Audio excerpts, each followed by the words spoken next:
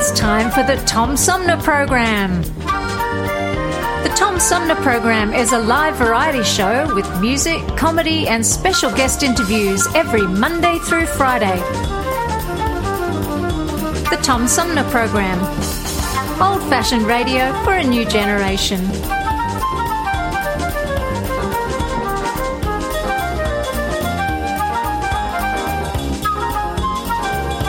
Our theme music is Fruit of the Louvre, provided by Flint composer-producer Howard Eddy.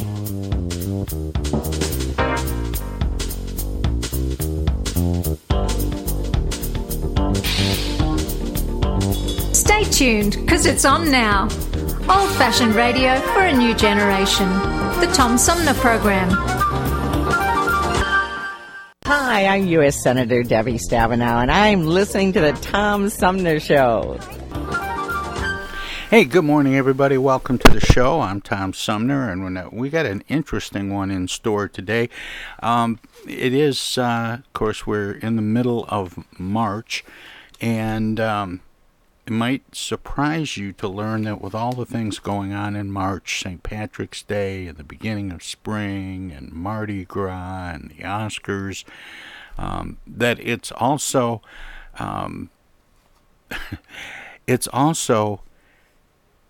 National Kidney Month.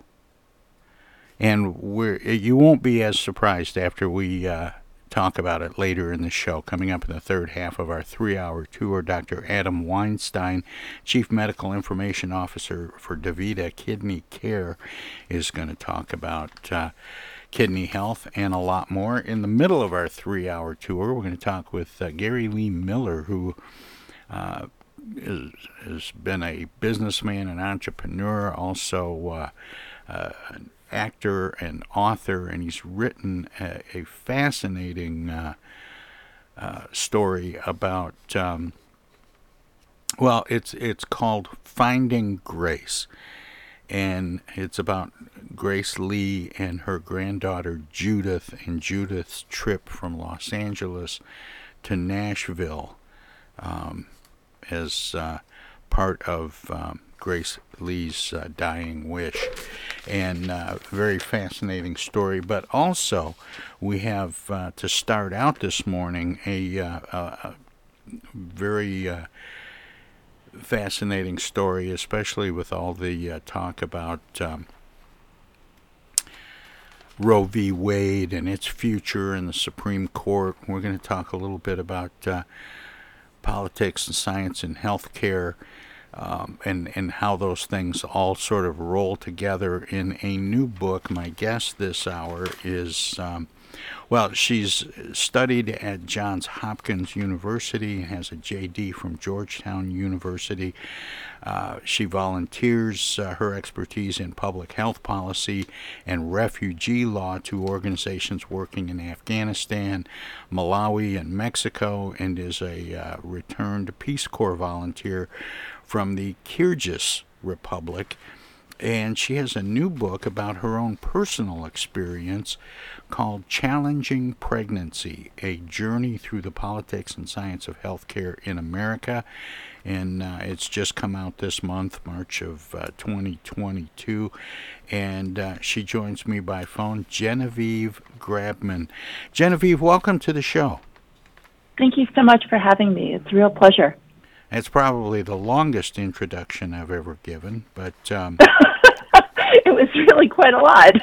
Thank you. Well, I had to set up the whole show, and also I wanted to make sure people understood that a lot of people run into difficult situations with healthcare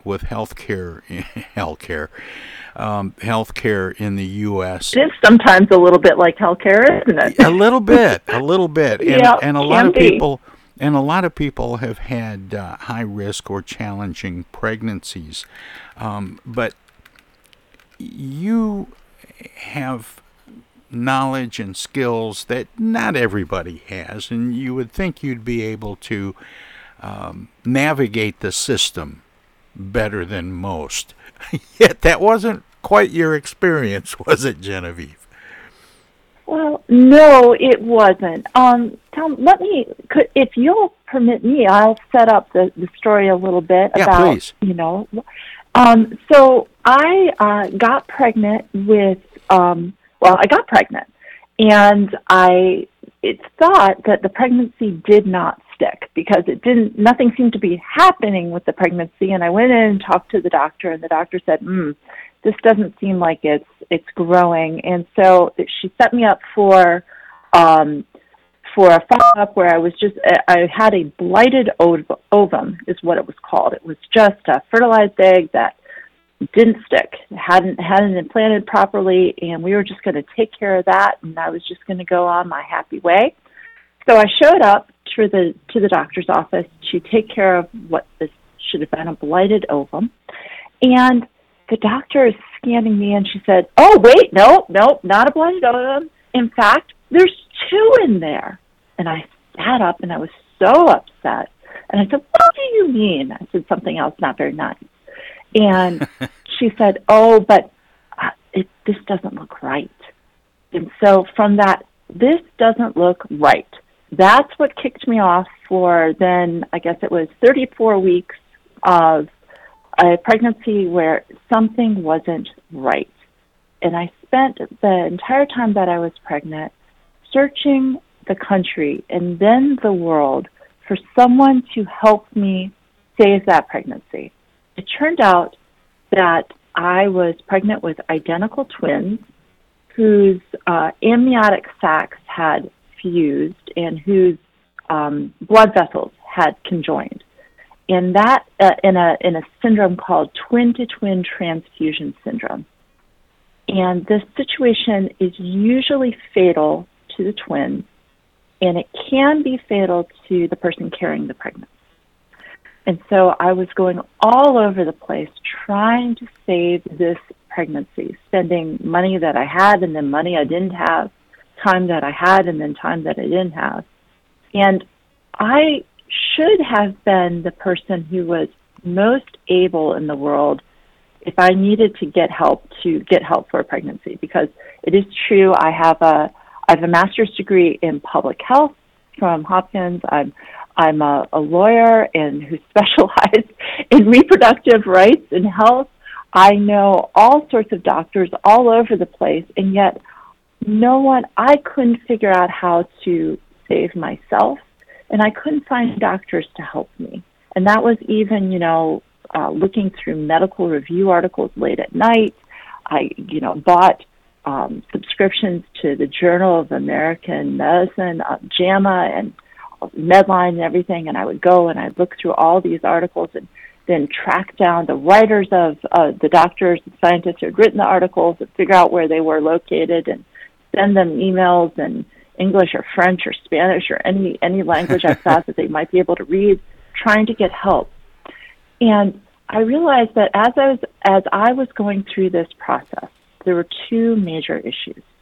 Number 1 is of privilege, and you touched on that, Tom, in your introduction. And that is, I have all the privilege in the world. I have the privilege of relative wealth, right? Because I live in the United States. I have the privilege of location. I have the privilege of race. I'm white. And I have the privilege of education. And with all this privilege, and I don't want to struggling to save myself. It was a lot. Yeah, I don't want to dig too deep into this, but you also work at the UN, which puts you in a position to have contacts and to know people and have ways to communicate with people all around the world. Yes. And so it seems like if anybody could do that. Yeah, could do this. Now, how rare is this? Are these complications and this condition? So it super rare, but having TTTS, twin-to-twin transfusion syndrome, wasn't the only problem I had. The pregnancy was also complicated by several other conditions, selective intrauterine growth restriction, which just meant that one baby was growing and the other one was not. There was a problem with the placenta. There was a problem with the umbilical cord for one of the babies. And then get this, Tom, they thought one of the babies they thought had a tail and also potentially a parasitic triplet.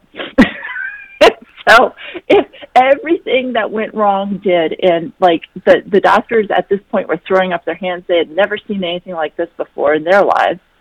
And they here's the other problem. I mentioned two, right? Yes, yeah. This is incredibly rare. I had a lot of privilege, and that wasn't saving me.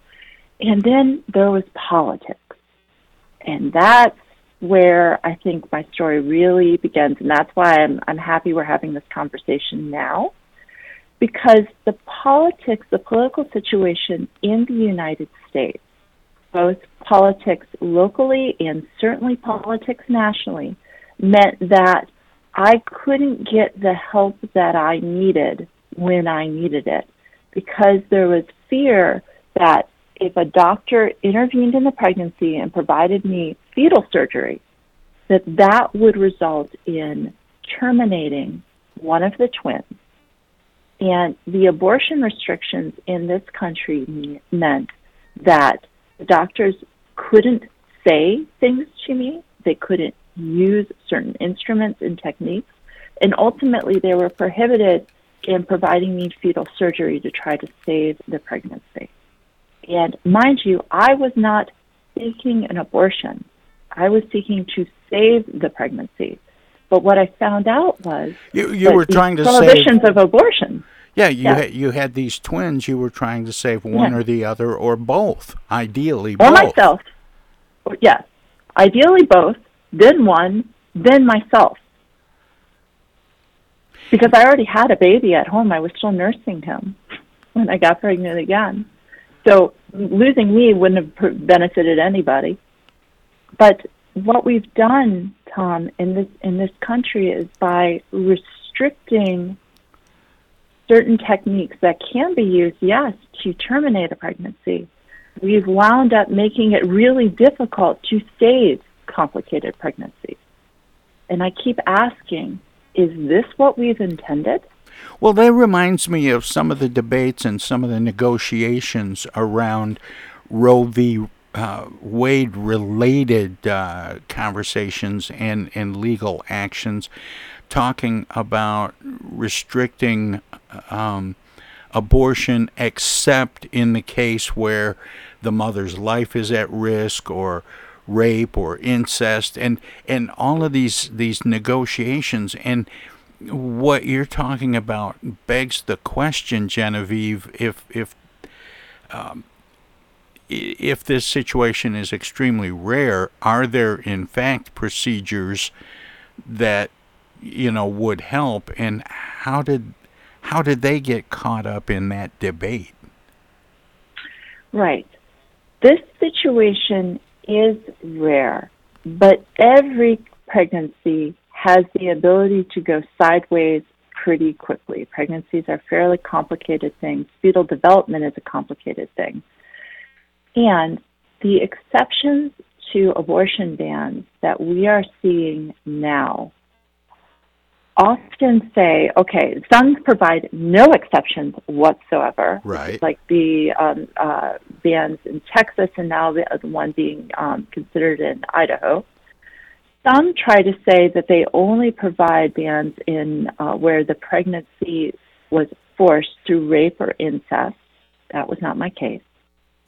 Some say that they will only allow intervention in cases of the life of the mother.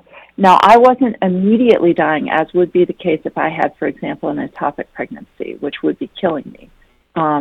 In fact, my longer term, I wasn't immediately dying. I could hemorrhage at some point. I could balloon, and my blood pressure could skyrocket. I could have a stroke at some point, but I wasn't immediately dying. So probably that option would not have applied to me.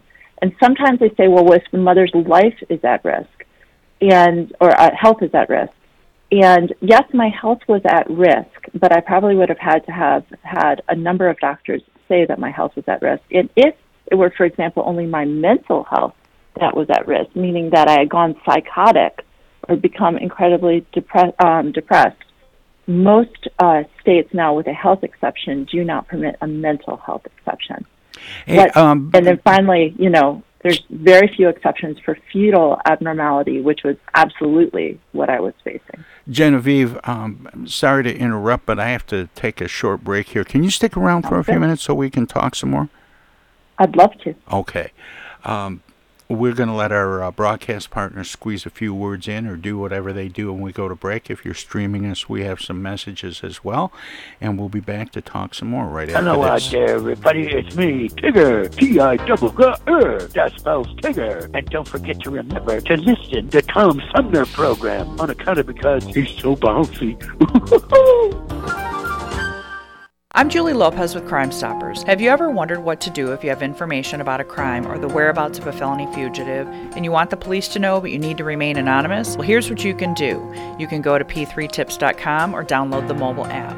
You can go to Crime Stoppers of Flint and Genesee County's Facebook page and click on the Leave an Anonymous Tip tab, where you can call 1-800-422-JAIL. All methods are anonymous, and if your help leads to a felony arrest, you may be eligible for a cash reward.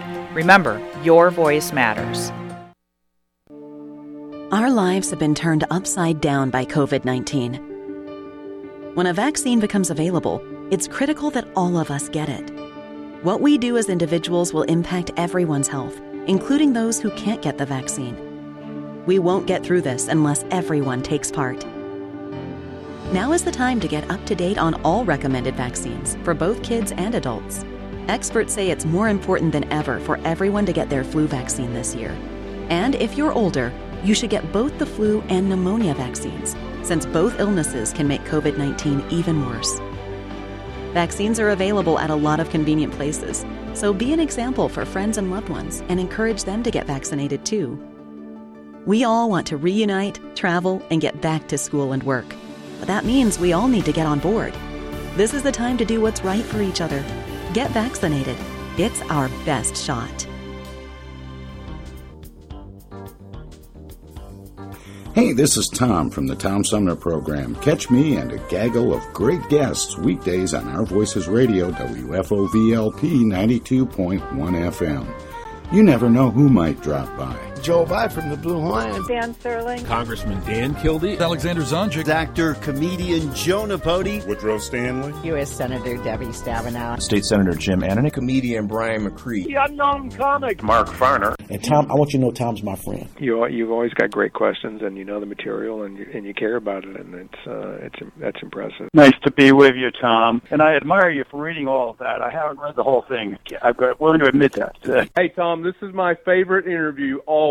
It's like having coffee at the kitchen table with you. Tune in Monday through Friday from 9 to 12 right here on 92.1 of a kind, and check out our website at TomSumnerProgram.com. Discoveries. They happen when we least expect them, in places we thought we knew. And discoveries have a way of teaching us a little more about ourselves along the way. Welcome to Flint and Genesee County, where up north meets down south. Home to Michigan's largest county park system and a vibrant culture. A place filled with discoveries we've yet to make, throughout acres of beautiful lakes, wetlands, and woods, and in the diverse city beyond. Where the uplifting melodies of gospel choirs fill the air. Where the work of renowned artists color the galleries and museums. Where the fresh fruits and vegetables at the downtown farmers market awaken our senses. And where the cultural center and planetarium broaden our view of the world. Let's spend a few days enjoying the wonders of Flint and Genesee County, where the joy of discovery is pure Michigan. Your trip begins at Michigan.org. Hi, I'm State Representative Sarah Anthony. Our community and communities across the country are seeing a rise in gun violence. Firearm injuries are one of the leading causes of death among children. Parents, it is your responsibility to know where your firearm is at all times. First, lock your gun away somewhere safe. Also, make sure that it is disassembled and unloaded. It's up to us to prevent gun violence in our community. This is Congressman Dan Kildee, and you're listening to the Tom Sumner Program. And welcome back, everybody. We continue my conversation with attorney and public health advocate and author Genevieve Grabman, author of Challenging Pregnancy, A Journey Through the Politics and Science of Healthcare in America. And Genevieve, welcome back. Thanks for sticking around. Sorry to make you sit through all that. No, thank you so much. Thanks for keeping me. I want to talk about this some more. I am the worst person in the world to talk about healthcare related things because, like some people, my eyes go all glassy and I don't understand all the language and the terminology. But I had somebody write to me during the break that had the same experience, or at least had a pregnancy with the same condition involving twins, which, considering how rare it is interesting in and of itself. But we were talking about how rare this condition is, and I wish you'd set that condition back up again, and then talk about what the procedures are and how they got caught up and blocked from being available to physicians who could do the procedures. Right. Thank you for that. So I think we were discussing twin-to-twin transfusion syndrome, which I said affects only identical twins. And remember, identical twins are relatively rare as it is. They only occur in, I think, 1 in every 4,000 pregnancies. And so then for something to go, for twin-to-twin transfusion syndrome, it affects maybe about 10% of identical twin pregnancies. But I didn't have only twin-to-twin transfusion syndrome. In addition, I had something that was called selective intrauterine growth restriction, SIGR, which affects also about 10% of identical twin pregnancies. And so we're like, I don't know, what is it, 10% and 10% of a low percent.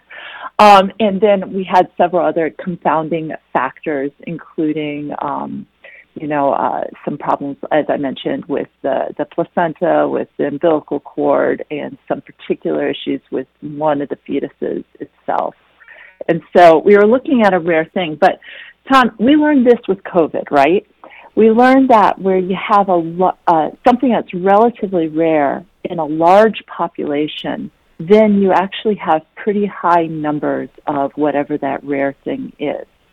And so with COVID deaths, for example, blessedly, the COVID death rate isn't particularly high, but in a giant population like the United States of over 300 million, then even something that's relatively rare becomes sufficiently common where we know, like with COVID deaths, we have 1 million people that have died.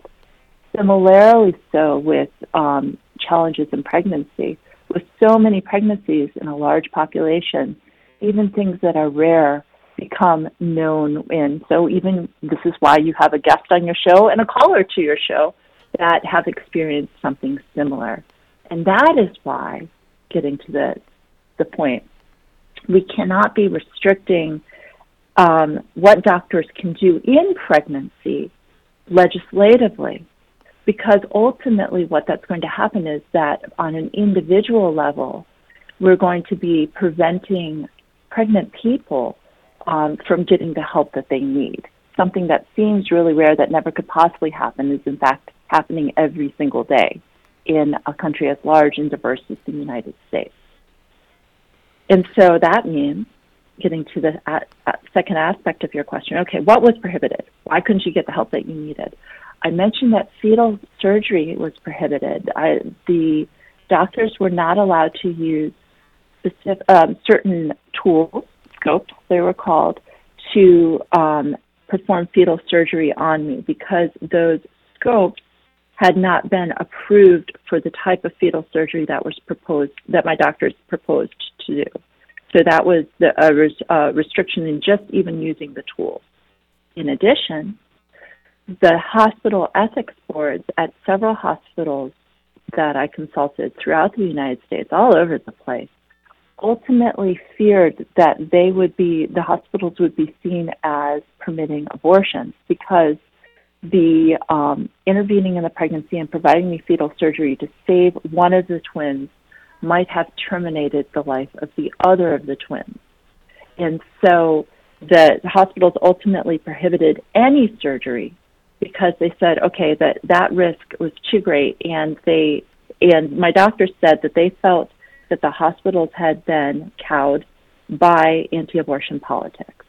And so, personally, that meant that I just had to wait until the end of my pregnancy at 34 weeks to find out who would come out of this pregnancy alive. Would it be 3 people, 2 people, 1 person, or nobody? And that waiting is torturous. And I wonder if that's what we really want for our mothers and for our children and for our people in this country as we set up these restrictions on healthcare.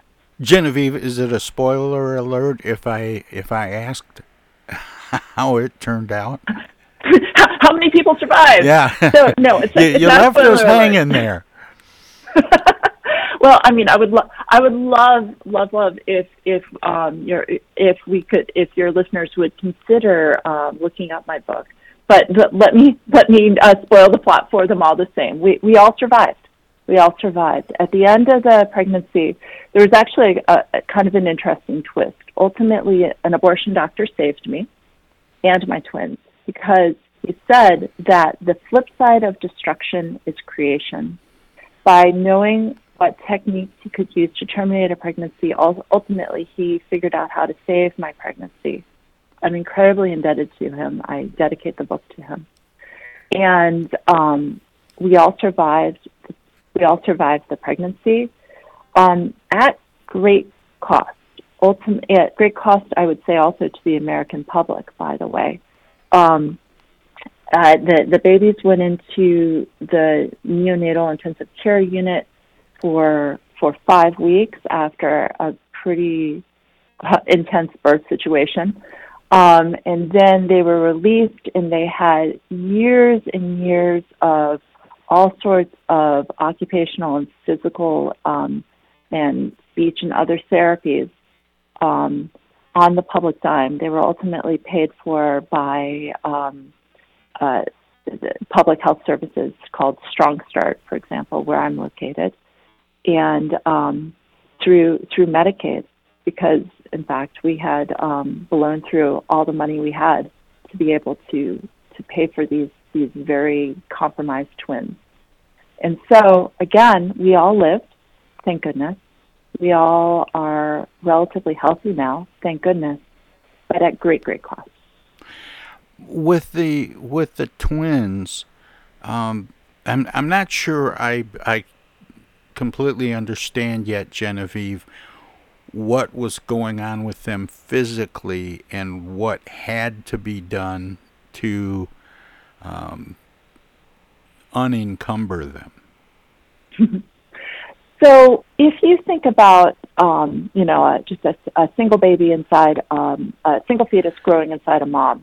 So they have the fetus, it's growing inside a uterus. Inside the uterus, there is a bubble, a sac of waters, right?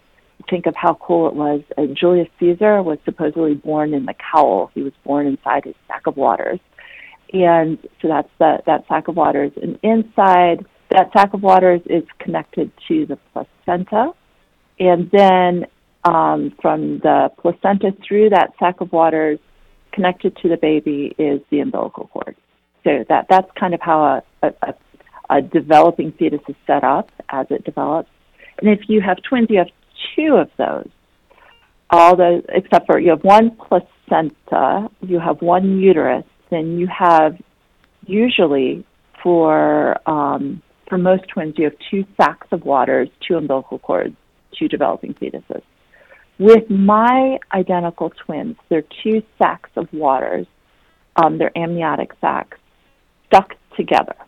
And they almost were not separated. They almost formed 1 sac of waters. And in addition, the blood vessels that should have gone through the umbilical cord, through the sac of waters up to the placenta, connected across these sacs from one baby to the next, meaning that one baby's heart pumped all its blood through these blood vessels to the next baby. So we had one baby pumping away all its blood, and the other baby, the other developing fetus, ballooning with blood that he was getting from his brother, and also ballooning with amniotic fluid that he was producing. And so what that meant is you had one fetus that had no resources to draw upon because it was pumping away all its food and its blood, had very little amniotic fluid, and the other one whose heart was like failing under the strain of all this blood, and who was producing a ton of amniotic fluid that in return was causing a great deal of pressure on me, who was bearing this pregnancy.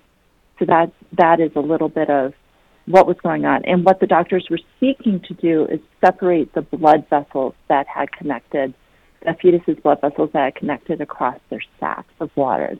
They would have gone in through me with a laser, and they would have cut the various connecting blood vessels.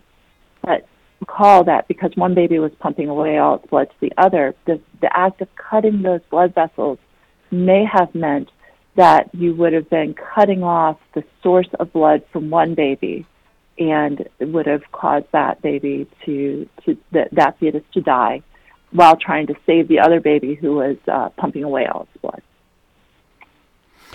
Then what kind of connection was there when they were delivered? So when they were delivered, oh, Tom, if you don't like health stuff, so I'm going to make this as delicate as possible. So every single guy who's listening doesn't go and just say, I give up. So one baby was delivered completely normally, naturally, as babies are delivered. Prematurely, I had to be induced because the scans the doctors were giving me, they started to scan me even every single day, and all of a sudden the doctor said, "Oh no, the little one, the tiny twin who was pumping away all his blood, he's dying. You got to get him out right away." I was given 24 hours to give birth. He said, "You wait any longer than that, the whole pregnancy is going to fail." Because if one baby died in utero, it would have caused the death of the other one. So he said, get right away to a hospital, you need to deliver. So got to the hospital, they induced me, and out came the larger twin, normally. And he was born with a hole in his heart and had respiratory issues. He had to be rushed straight onto a ventilator. But he was born. He was not connected to his brother because, recall, it was his amniotic sac that was connected to his brother. But that caused a problem. So he was born, and then they were trying to find the next twin to deliver him. And that twin, because he was so premature, he did not want to be born. It was too early for him. Because of the connections of the amniotic sacs, I started to hemorrhage, to bleed, and lost a whole lot of blood. And ultimately, they had to rush me into surgery, and 2.5 hours later, they delivered by C-section after they stopped my hemorrhage, the other twin. And that twin was less than 3 pounds, also with holes in his heart. He, interestingly, was not in terrible respiratory distress, unlike his larger brother. And but he was ghostly white because he had very little blood since he had pumped it all away, and then ultimately I had hemorrhaged what was left. And so they flashed him to me. He was like pale, ghostly white. It was the most disturbing thing I've ever seen. Just flashed him to me and ran him into the NICU, where they then gave him his first of 3 blood transfusions to try to save him. But ultimately they did. And just very quickly, how old are they now? They are 6. It took me a long time to write this book because I wound up having 3 under 2 years, 3 in 2 years, and then in the course of writing this book, I also have adopted another kid. So it took me a while, but they're now 6, and they're mostly okay. They're mostly okay. Modern medicine is a blessing, and we're so lucky to live in the United States, where we do have access to many things that people in the rest of the world do not. Well, that's what I wanted to do, so everybody could, sigh a little breath of relief as talk about how they're doing now. But the real question and the important information that comes out of your book, and I was a little surprised by this phrase and how much it haunted me a little bit, a journey through the politics and science of healthcare in America. How politics, science, and healthcare all end up in a sentence is a little troubling to me. But let's talk about that for a minute. What is it that, because things are changing, public opinion is changing about a woman's right to choose. Roe v. Wade is not going to survive the current Supreme Court forever. You're right. You're right. It may not continue to be the law of the land. Correct. And I guess the question then becomes, what needs to be done procedurally, legislatively, to allow doctors to make the life-saving decisions they're capable of? So I would say that allowing doctors to, that's exactly correct. We as a people, and especially now state by state, because you're right, Roe v. Wade is not going to survive. I doubt that it will. And it's going to become a state-by-state thing, and I imagine that this is going to be quite the debate in Michigan, Tom. State by state, we need to recognize that for every healthcare issue, politicians are ill-equipped to think about the individual situation that each person finds him or herself in. And doctors go through a lot of training to try to know and understand and respond to each patient individually. So by prohibiting legislatively, with a stroke of the pen from on high, certain tools, procedures, words, then what we are doing is we are putting at risk all sorts of people, all sorts of, and putting at risk doctors who are trying to save patients with all sorts of conditions that the politician could not possibly imagine. And furthermore, by prohibiting, for example, by just saying, oh yeah, we prohibit abortions because we're trying to save babies, the politician forgets that throughout a pregnancy, things can change, and that fetal development is quite complex, that pregnancies are quite complex, and that pregnant people and doctors are good.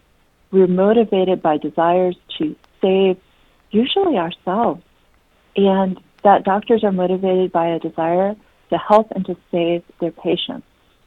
And by trying to prohibit, again, my desire, first and foremost, to save myself for the benefit of my nursing the existing child, and by prohibiting my doctors from trying to help me, then all that's doing is causing untold suffering.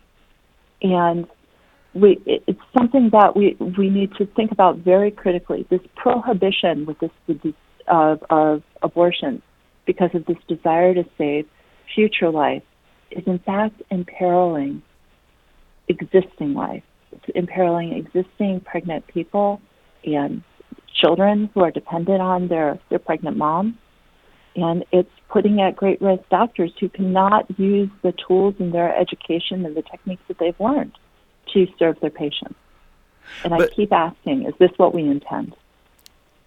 But it's when the legislature attempts to address specific medical procedures as a way to deal with the philosophical issues they're trying to legislate, that you end up with something where laws that were designed to thwart abortion ended up getting in the way of really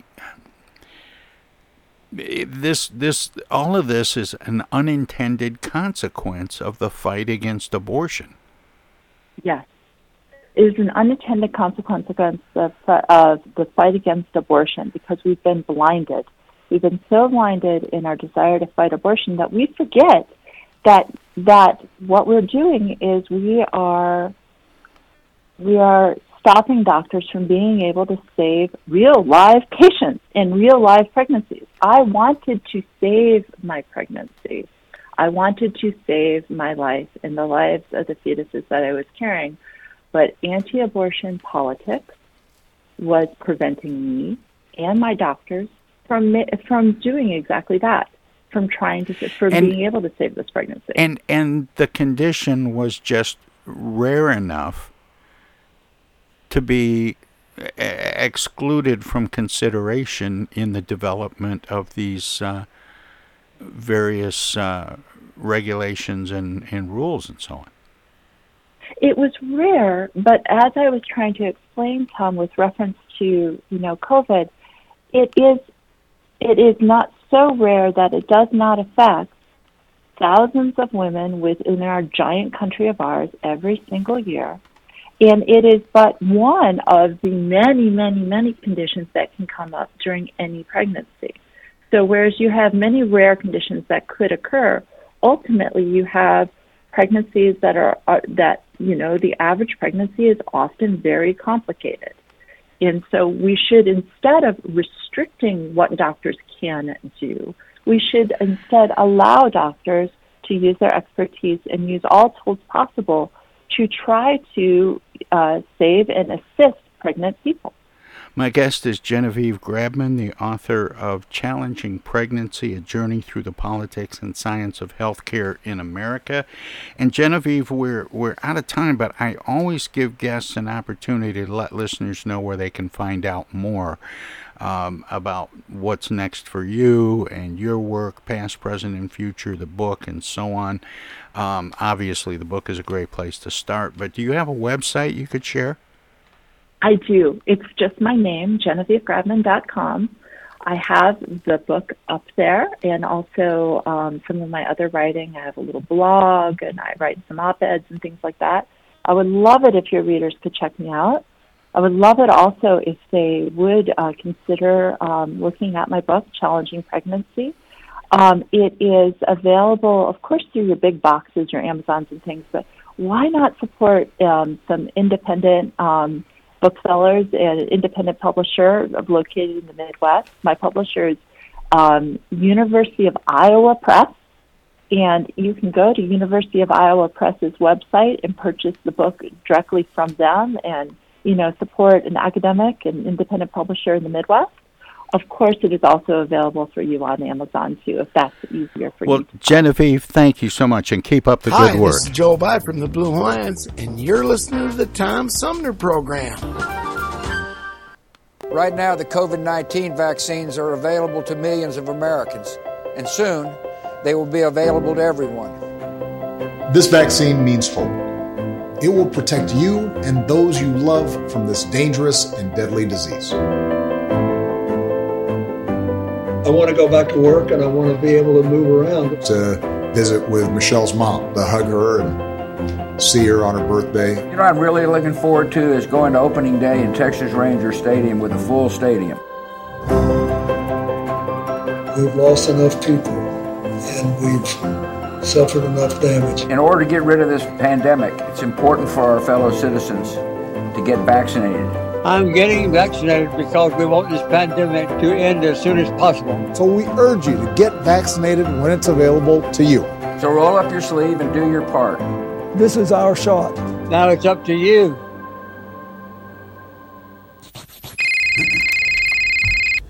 Hello. Speaking. Oh, dear.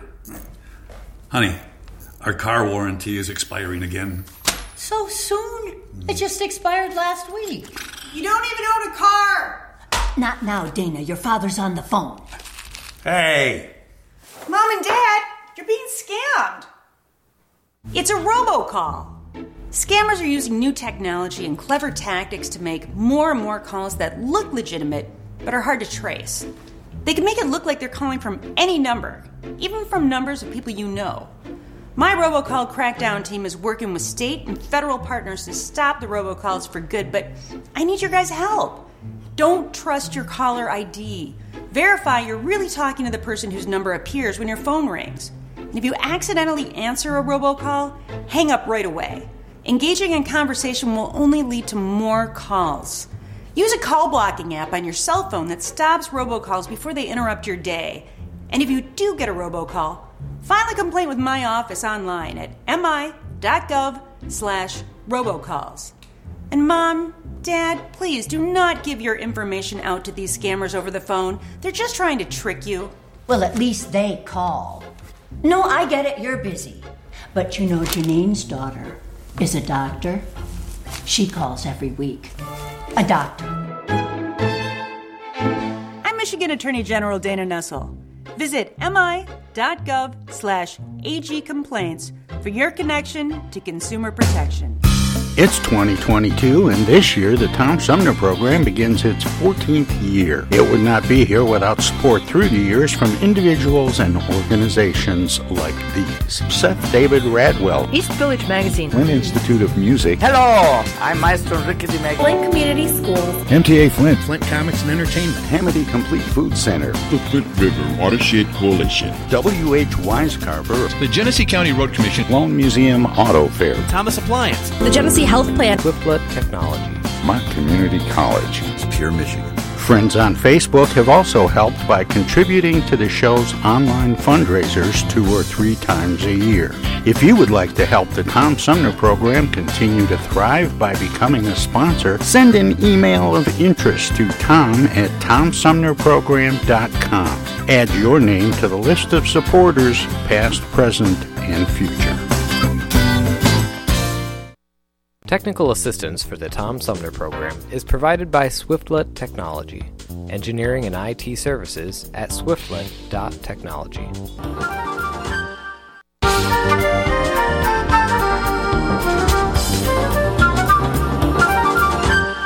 Hey, this is First Ward City Councilman Eric Mays, and you're listening to the Tom Sumner program. Welcome to this presentation of the Comedy Spotlight on the Tom Sumner program. Mom always liked you best.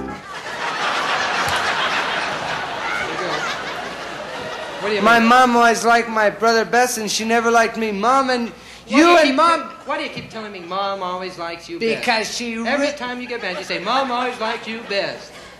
Oh yeah? Well, Mom always liked you best, and you always picked on me. My mom and my brother get together and say, we don't like you. Because Mom liked you best, and she never liked me. Wait a minute. Do you know why she liked me best? Would you like to know why she liked me best? Sure, she liked me best. Why not?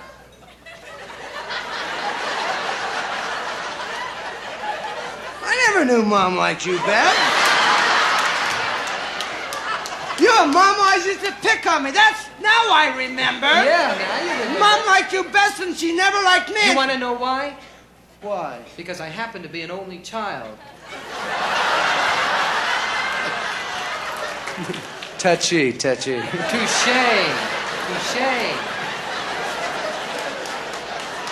This just isn't your night, Tommy. Your mom gave you a dog.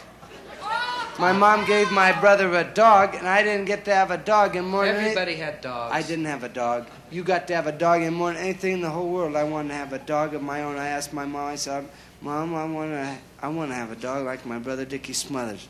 You remember me, I'm Tommy Smothers. And I never got to have a dog, and you wouldn't let me play with your dog or anything. I remember when I was 10 years old, I said, if I could only have a dog. My brother had a dog, and I couldn't. I didn't get to play with your dog, and you would always tell Mom when I play with your dog, hey, Tommy's playing with my dog. You remember Tommy, the kid you don't like so much? But I didn't get to play with a dog, and I didn't have a dog. Hold it a minute. And before we go any further, you know you had your own pet already. Crummy chicken. Well, you wanted it. It's no fun playing with a chicken. They don't bark good. You wanted it. I didn't want that. You wanted to sell the eggs. It was a rooster. And every Saturday, my brother, all of his friends, they all get up their dogs and they get their bicycles. And I didn't have a bicycle either. You had a bicycle. Hold it down. You're just getting excited. You had a wagon. That was a good wagon. One wheel. What'd you do with the other wheels? Well, it was hard for the chicken to pull that one-wheel wagon. Listen. You never liked me, and you went on hikes, and You know why you didn't get to go on hikes? You never would accept. No, you even had a dolly. A what? A dolly. My brother had a dolly. You shut up. You shut up about my doll. You had that dolly. I remember you and your dolly. Yes. I said, Mom, don't give me a dolly. I always liked my brother. Mom says, always like your brother. And I like my brother. We used to hang around and do things together. About once every 3 or 4 months, he'd say, come on, Tom, let's go smoke some Crayolas. I certainly did not say that. You did too. I did not. It stains your teeth. You go on hikes. That's right, we went on hikes because dogs and boys go on hikes. You can't take a chicken on a hike. Frank was a good hiker. Listen, all the guys knew Frank was the best hiking chicken in the block. The reason you couldn't go on a hike, you couldn't keep up. You in that crummy wagon. But you want to know the real fastest one-wheel wagon around. All right, Tommy, we want to know the real reason. Is that it wasn't your place to go on a hike with us. We liked you, and we liked the chicken, but boys and dogs, they go on hikes together, they're buddies, you know? A little boy even sleeps with his dog. You've never realized the place for a boy in his chicken. Chicken coop. You should have kept that crummy chicken in that chicken coop, Tom, and away from my dog. My chicken killed his dog.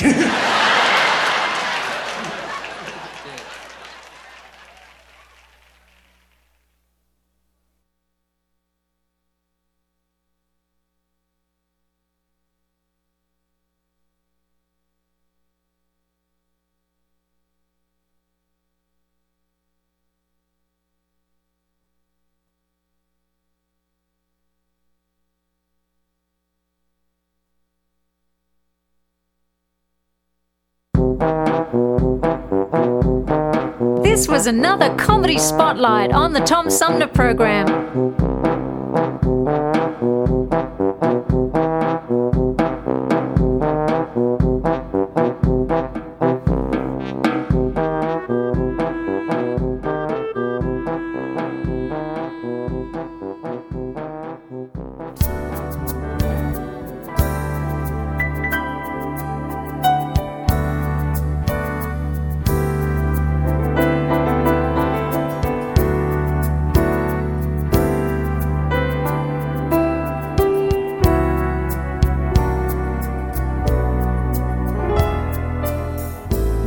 I've got you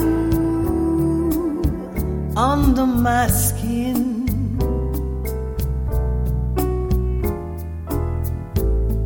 I've got you deep in the heart of me, so deep in my heart, you're really a part of me.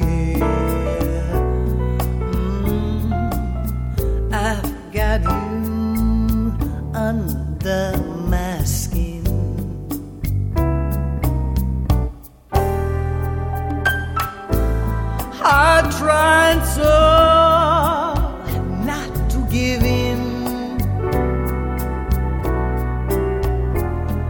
I said to myself, this affair never can go so well.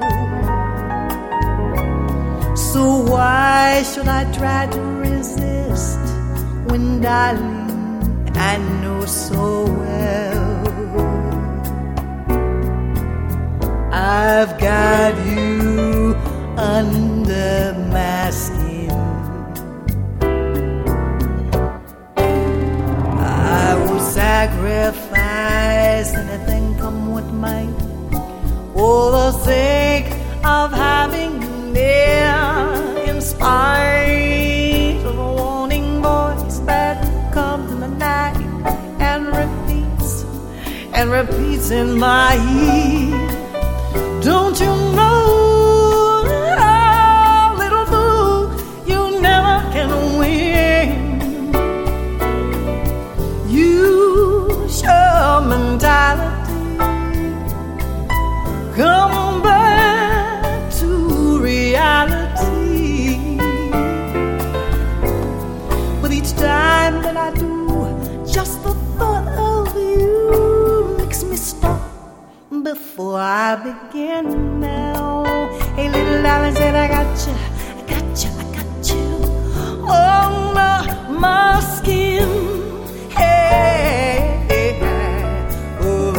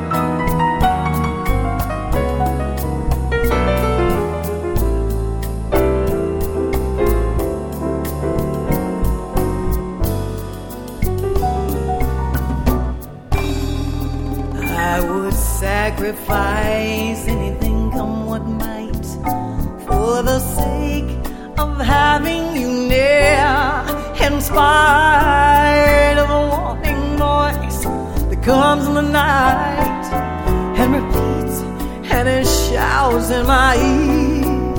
Don't you know, oh, little fool, you never can win. Use your mentality, come on back to reality. Don't you think you should? But each time that I do, just the thought of you makes me stop before I begin. Now, baby, 'cause I got you, I got you, I got you under my skin, baby. Yeah, said I got you, well I got you under my skin, and I wanna give you now, baby, forever and ever. Got you under my skin.